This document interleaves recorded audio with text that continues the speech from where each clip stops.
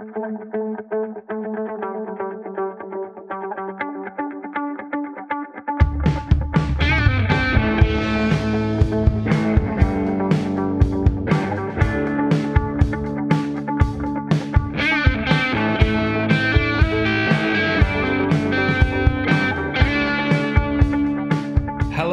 welcome to the Left Hook Larry podcast. I'm Greg Checklin and I'll be joined alongside Ewan Chapman. This week we're going to be talking about some of the best boxers in the UFC, and we'll also be looking ahead to some of the biggest fights in the world of MMA.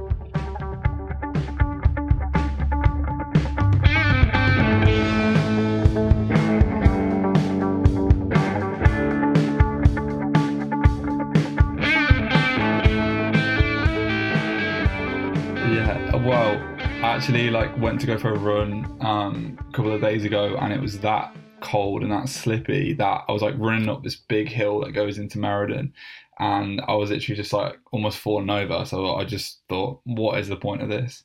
But to be honest, in general, my running has got a bit better, but yeah, I'm certainly not going to be running half marathons or marathons anytime soon. Yeah, it is difficult at the minute, and it gets a lot better in the summer.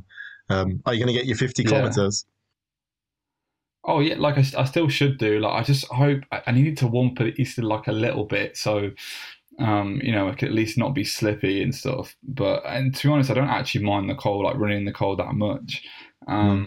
Even running in the rain, I think is actually weirdly enjoyable. I don't know why. Therapeutic. But yeah, it's just at the moment, it's that cold that it's just physically painful to be outside. Took my dog for a walk the other day. It was -3 at 7 a.m, and it was just it just hurt to be outside, and it's just not enjoyable. Here's one for you, Greg. How does your belly cope when you're running? My belly? Have you suffered from runner's trotters yet? What's that? Oh, well, it just happens to be a condition that certain people struggle with, including me, where whenever you're on a run, your belly drops literally in your stomach, and it's very painful. God. Let's just say that a lot of bushes at roadside have been decimated as a result. Oh my God, that sounds so scary. I don't know if I want to... What? And that's just that's just something that happens... What, after you've been running for a while? It's quite common with some runners. I don't know, oh my God, that's if scary. Everyone has it, but I know certain runners struggle a lot. Me and Ross both struggle, and we were going for a 14-mile run the other day together, and about 7 miles in, he was like, "Right, Ewan, let me just go in this bush. I need to go in the bush." And I literally was like, "No, if you go in the bush, we're not carrying on running." So I was dragging him along the road, forcing him not to poo in a bush. Oh my goodness. Well, yeah, look, I don't think I'm running far enough to be able to get those sort of conditions yet, but we'll see. The worst I've had is shin splints, and I just need a new pair of trainers, so I'm pretty safe at the moment. Okay. Well, soon you'll need a new pair of pants. All right, noted. Cheers, mate.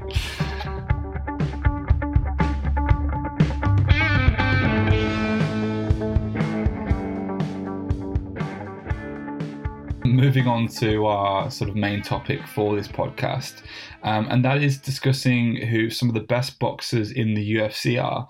There are a lot of great boxers in the UFC. Some have sort of very different, interesting styles. Some of them more the sort of a classic boxing style that would maybe fit into an actual professional boxing career. Who are your sort of main top picks, or who do you mainly think of when we talk about the best boxers in the UFC? Well, I think, are we judging it on who would be best if they transitioned into boxing, or whose style is more boxing orientated? How are we judging this, Greg? You've got to give me the criteria. Okay, so I'm going to say, if a boxing purist, maybe like yourself, was observing, these fighters, who would you look at and say that technique is, not flawless, but very, very good, and if they were to only have to use their hands, okay, yeah, maybe that's one way to put it. If it was just purely boxing and they were fighting each other, who would win a sort of boxing UFC tournament. Okay, that makes it a bit different then. I think there's a few obvious names that come straight to head, and we see one fighter that mainly uses his hands, and is very devastating, especially recently, and that's obviously got to be Max Blessed Holloway. It's just the pure volume of strikes, and I feel that now he's started to mix up the variety of shots as well that he's thrown with his hands, and he just, as you saw against Calvin Kattar, he can hit you from anywhere with his hands, and it's just so much pressure. So for me, I'd probably stick Max Holloway in there as maybe the number one boxer, apart from head movement. I'd say in terms of offense, I'd probably go for Max Holloway. What about you? Yeah, well, I mean, just talking about Max there, I think one thing I really love that he does is the way he sort of marches forward, very similar to Canelo, and obviously when we were talking about him last week, the way he sort of marches forward, but actually just sort of gets out of the way, just sort of leans back far enough. In general, of course, he does get hit a fair bit as well. Yeah. But in general, he just leans back just enough to sort of stay in the pocket or stay in range or just out of their range and just inside his range. And that makes him such a difficult guy to face because he's always in front of you and yet you still can't really hit him. So, it's a really, really difficult thing to face. I guess the main counter argument to that would be, how he fought against Dustin Poirier. And I think there you obviously go, Greg. Dustin Poirier is one of the guys that's got to be talked about, near enough the top of this list. Certainly the power, and of course, boxing power is sort of, of course it's a massive factor in boxing and, judging it on sort of pure boxing ability, I think power has to come into it as well. And yeah, certainly Poirier comes very, very near the top of that list in terms of, pound for pound power. And fight IQ. So, yeah, absolutely. Yeah. He's been in the game for so long now, and God, he's one of them fighters who I think over the years has just grown and grown and grown and just slowly got better and used his losses to make him a much better fighter, and can really, really commend him for that. Yeah, I think that's a good shout, and judging from the fight that he did have with Max Holloway, where it was almost a bit of a boxing battle at times. Yeah, he's got that fight IQ, which would definitely do him justice in just a boxing match. Yeah. You know who we're missing here, Chags? Go on. The BMF. Jorge Masvidal. Obviously, that backyard boxing. That is it beatable? Is it beatable? Well, that tail knockout. I mean, yeah. Jesus. I mean, that was with special. A knee, which isn't particular. Oh, wait, was that with the knee? Oh, the Ben Askren fight was the knee knockout. Oh no, yeah, Ben Askren fight was the knee. The Till one was. Yeah, sorry. Till was the left hook, was it? Oh, was it a left hook, Larry? It could have been a left hook, Larry. we might have to check that. But okay. Even in the Nate Diaz fight, it was just a absolute clinic, wasn't it? It was scary. It is, again, that's against somebody who, has great boxing himself, Nate Diaz, and that was just amazing the way he outboxed him in that fight, and again, his power, very, very scary. Yeah, and I think a lot of people would make an argument for Nate Diaz to be in this list. I mean, would you agree with that? For me, I'm thinking Nate Diaz just gets hit too much, and he's just durable. And he's incredibly durable. And a lot of slaps in his shots.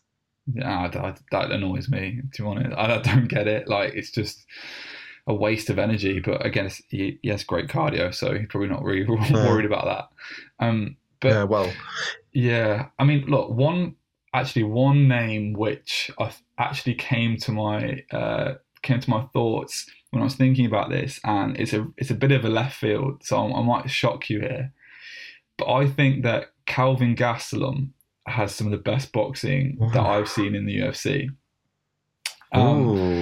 I mean, looking back on his fights, I mean, obviously the main fight we're thinking about recently, and obviously this is pretty important because he is fighting this weekend as well. So, will be interesting to see how he gets along. You know, he's not really fighting anybody, but it'll still be interesting because sort of forgetting that Till fight, which was a bit of a nothing fight, really. Not a lot happened. But looking back, that Bisping knockout, again, Bisping, great boxing.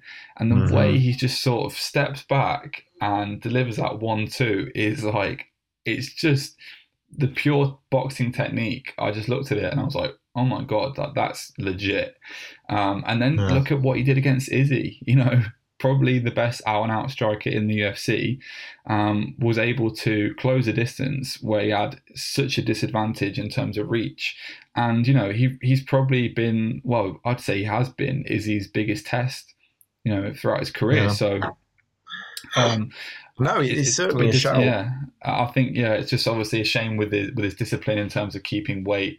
I don't know where he would have been, maybe he would be champion, but yeah, that's definitely a name which I came up with, and I thought, oh yeah, actually, he does have brilliant boxing. Yeah, and that's the thing for me as well, is he does have the great boxing, but he loves the burgers a bit too much. Yeah. And if he laid back off that and focused more, and as well, like, I feel just boxing especially is such a cardio-driven sport when you're just in there and throwing high-intensity shots. Could Calvin do, say, a 12 3-minute rounds? Probably with his current discipline, I'd say not. Yeah, it's a difficult one. It's just almost like, feels like he needs a new trainer and someone to just say, or just get his weight right first, or move up or do whatever. But I think in terms of raw boxing ability, it's a difficult one, really. But I think he is definitely right up there. And sort of speaking about power, of course, Francis Ngannou is somebody that you tend to think about. And I thought about Francis and I thought, well, would he trouble any of, say, like, the big heavyweights? And of course, you might say, well, he'd lose to Fury, he'd lose to Joshua, whatever.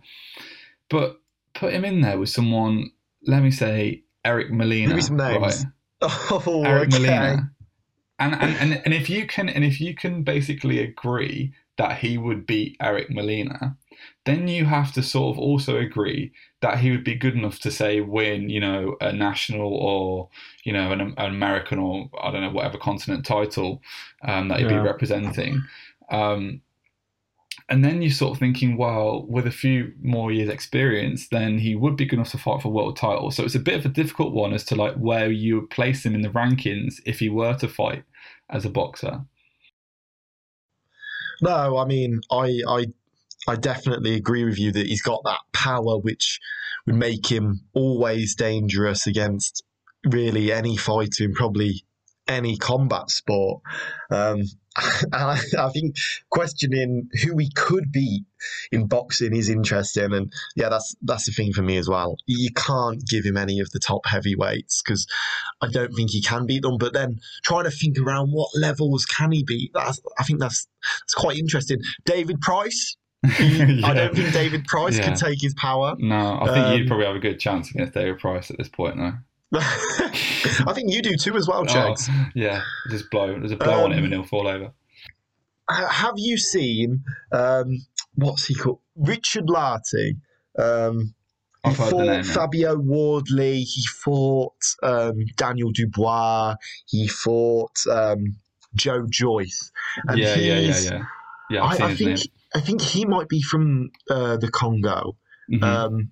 And he's, just around that kind of stepping stone level. And I think that would actually be, he's a very powerful guy and big and gasses probably the same as Ngannou would. And I think that could actually be quite an interesting little fight to actually see how good Francis could be at heavyweight. Because Lartey's the kind of guy that all these top British prospects are beating at the minute.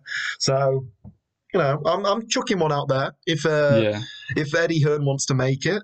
Yeah, well, it'd be good sort of a yardstick, wouldn't it, to sort of see what this is where he is. I think Yeah. it's sort of difficult to imagine that he wouldn't win, but of course, boxing's a different game. So, And yeah, I certainly couldn't see him. I mean, if he goes past 4 rounds, I couldn't see him having any effect against anyone that's true. within the top 20 of boxing. But I think, inside 1 or 2 rounds, I'd say that from below the top 10, he could have a chance. I'd say anyone in the top 10, probably Yeah. not. Yeah, well, yeah, it's a shame. I mean, maybe with all sort of crossover events, we will sort of get that eventually. I know boxing is something which, he wanted to do before getting into MMA. So I think, yeah, maybe one day we will see that. Well, potentially. And here's another one for you, Greg. This is the number one name that came to my head as soon as I thought about this. And I don't know if it's because I saw his videos watching sparring Lomachenko. And obviously Lomachenko wasn't going full out on him. But, TJ Dillashaw, he's got a little bit of the sauce. He's got a little bit of the sauce, but he's obviously got a bit of the juice as well. Yeah. He covers ground really well. He moves really well. He could be a very good boxer if he just focused on it, as opposed to focusing on everything as a whole. And I think, can we chuck him in there in the top 5 of best boxers in the UFC? I mean, look, potentially. I think he has a sort of like a weird sort of pattern, doesn't he? Like a footwork pattern that he does that is quite repetitive. And I just wonder, like, would boxers figure that out? Like someone with a very good fight IQ, who's been boxing for years and years would probably look at his, footage of him boxing or him in the octagon and think, oh, actually, yeah, I could sort of time my shots and know when he's coming in and out of his little range and the little dance he does. And I think, yeah, that could be something which he might struggle with. And then, of course, with that sort of weird footwork comes a lack of efficiency. I think, that if he's not going to be doing EPO, he's going to have to last 12 rounds with somebody who, has amazing cardio for boxing. So that would be something which I think he may struggle with a little bit. Okay, Greg, you've put me in my place there. I'll leave you alone. And now I'm going to come back at you. I'm going to come back at you with, if you could make any boxing UFC crossover fight, what would you make? Oh my goodness! Tell me. That was cool. That definitely put me on the spot. Yeah. Boxing UFC. If you need me to go first, because I had a little think about one, and I think this could work. All right, you go first then. Okay. So here I am. I'm Oscar De La Hoya, and I'm trying to make a big fight. So, how's this for you? Ryan Garcia, the Wonder Kid, 135 pounds at the minute, but obviously he's got plans to move up. Max Holloway, 145 pounds, good boxer. Obviously, then Max has the weight advantages, but Ryan Garcia's got the boxing skill advantage and obviously the harder punch. That could be a tasty little crossover fight. What do you think about that? I'm thinking what happened to Dustin Poirier, or what happened in the Dustin Poirier fight and Max Holloway fight would happen, but 10 times worse, to be honest. Like, Max is good, but he's not that good. And, against someone like Ryan Garcia, I don't think you can afford to get hit, like he does. And, yeah, I think he would just struggle with the power, absolutely. Yeah, not a good matchup. I'm gonna. That was a very. You know what? When you said you were Oscar De La Hoya, that was very telling, because you just made that. You made a sort of Oscar De La Hoya style matchup there, really, with your fighter versus somebody where they're going to just steamroll it. What about if it was in MMA then? Wow, that's the problem, isn't it? Really, Ryan Garcia is a young guy. We give him 2 years, and then they fight in the UFC. Yeah. I don't know. Maybe it's a bit closer then, but I mean, not really. I mean, the problem is always like there's no format that is completely equal for both sort of sides because, of course, if it's just boxing, the boxer's going to win, and if it's MMA, then the UFC fighter is going to win. So it's a difficult one. Like you wish you could sort of do a bit of a mixture, but I don't know. It's a weird one. Well, but, Greg, I was just trying to do my best there, and now I feel slightly downhearted. I think you'd have to basically take somebody who was almost only boxed in the UFC, like Conor McGregor, versus Mayweather, but actually match McGregor with somebody that he has a chance against because, nobody can beat Mayweather. So, I think that's what you'd have to do. That's the best sort of way of doing it. And, I think that's why Francis fighting someone, in the sort of maybe top 20 heavyweights would be a really good fight and a really close fight. Yeah. So give me the fight. Give me the fight. Give me the fight that you want to see. So that wouldn't. Okay. So I would take. I'm going to take Francis Ngannou.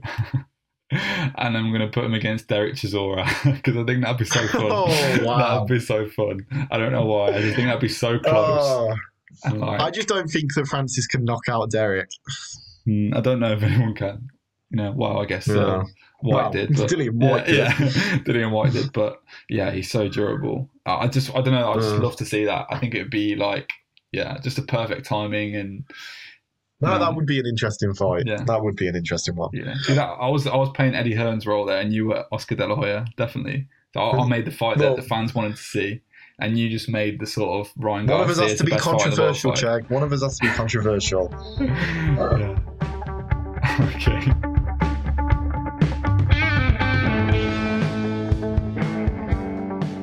So one thing I'm actually excited to talk about, which is not happening in the world of UFC, is the light heavyweight tournament that's happening in Bellator.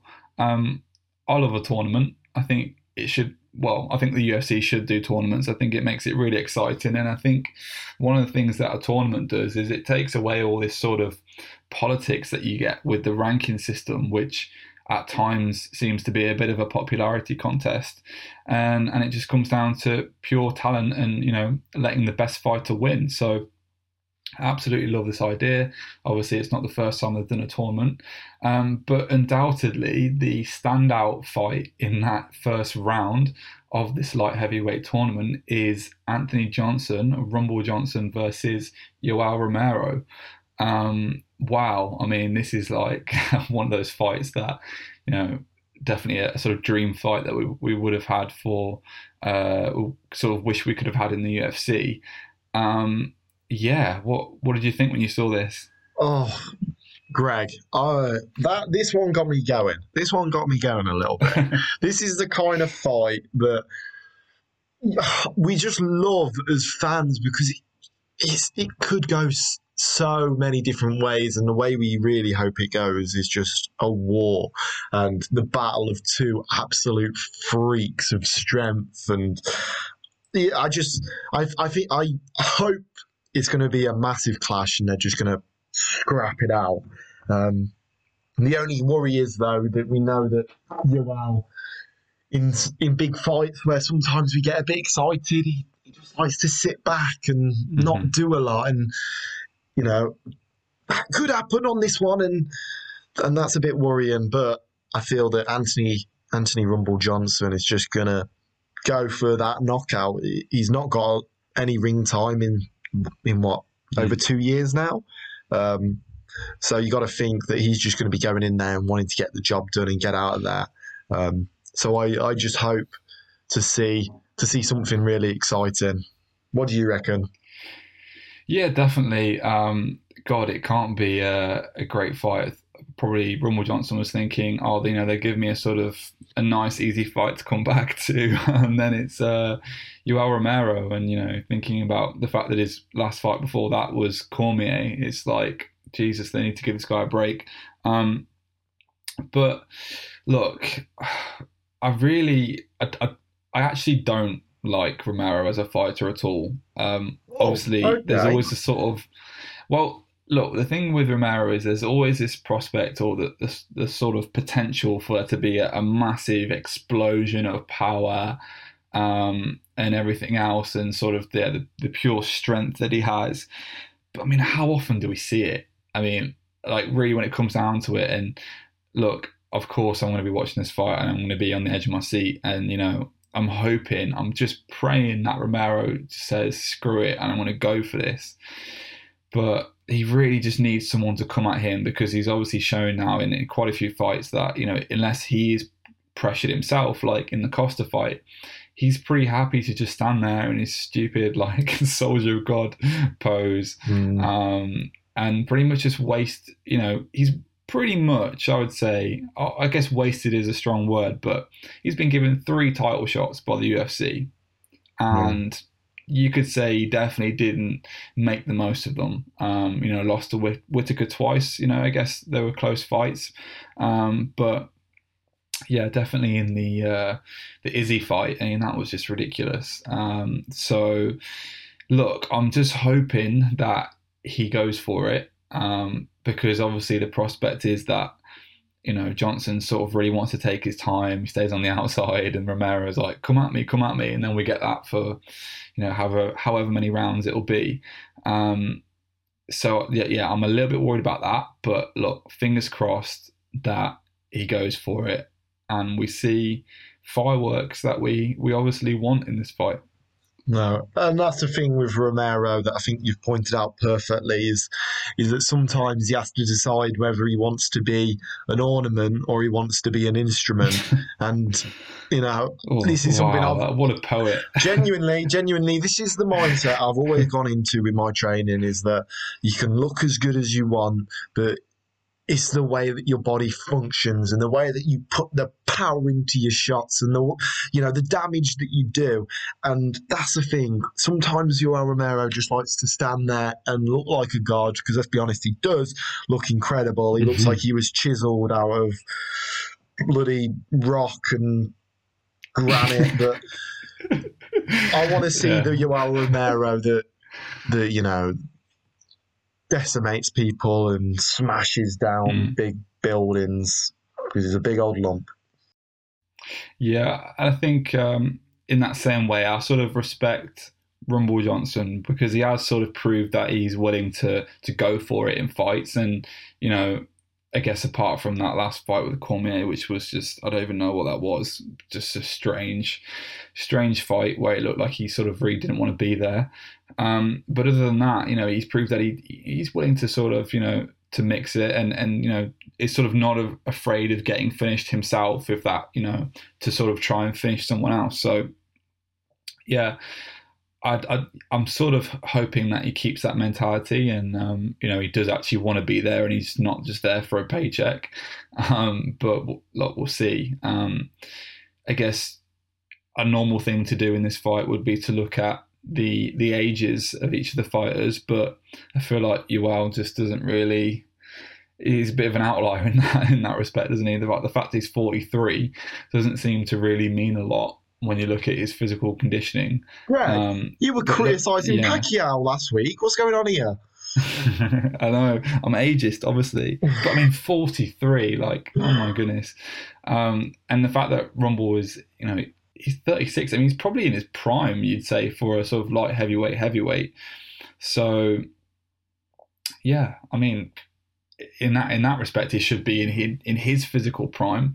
But look, all I'll say is that go back and look at Romero's record, and actually, when you look at the people he's beat, it's not the same caliber, I wouldn't say.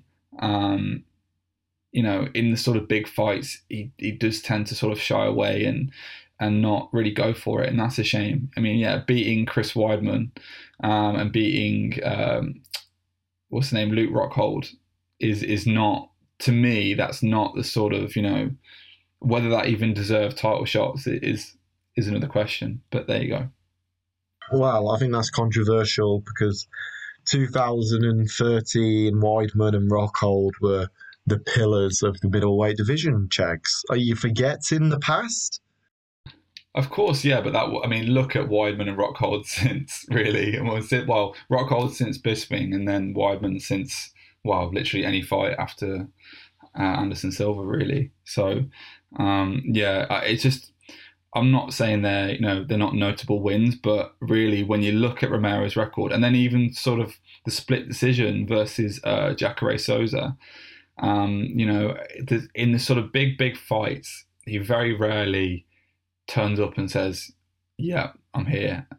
Unless I have to sort of commend the way he fought against Costa. That was so entertaining, but of course, that was largely because Costa pushed him back and actually took the fight to him. So look, we can just hope that Rumble decides to do the same. Yeah, let's hope and pray. Yeah. Okay. Well, that's probably where we'll leave it for today. Have you told people to subscribe and bloody like and review? Okay. Well, if you haven't, here's a warning from Ewan, the Terrier Chapman, that if you don't like, subscribe, review, everything else, then Cheggers is going to come for you. And I've seen what he does to people. He's a deadly man, and he loves a rear naked choke. And usually he's naked whilst he's doing it. That white belt really comes in handy in the street fights that I'm notorious for. Look, he knows how to use it. Don't you worry about that. Yeah. Okay, right. Well, yeah. If you haven't given us a 5-star rating on Apple Podcasts, please do. A like on YouTube be helpful. Anything you can give us. Of course, hit the follow button as well on Spotify. That would be really, really good. And thank you for listening. And we'll see you next week. Surah. Thank you very much for listening to the Left Hook Larry podcast. We'll be trying to put a podcast out every single week. I hope you have a great day.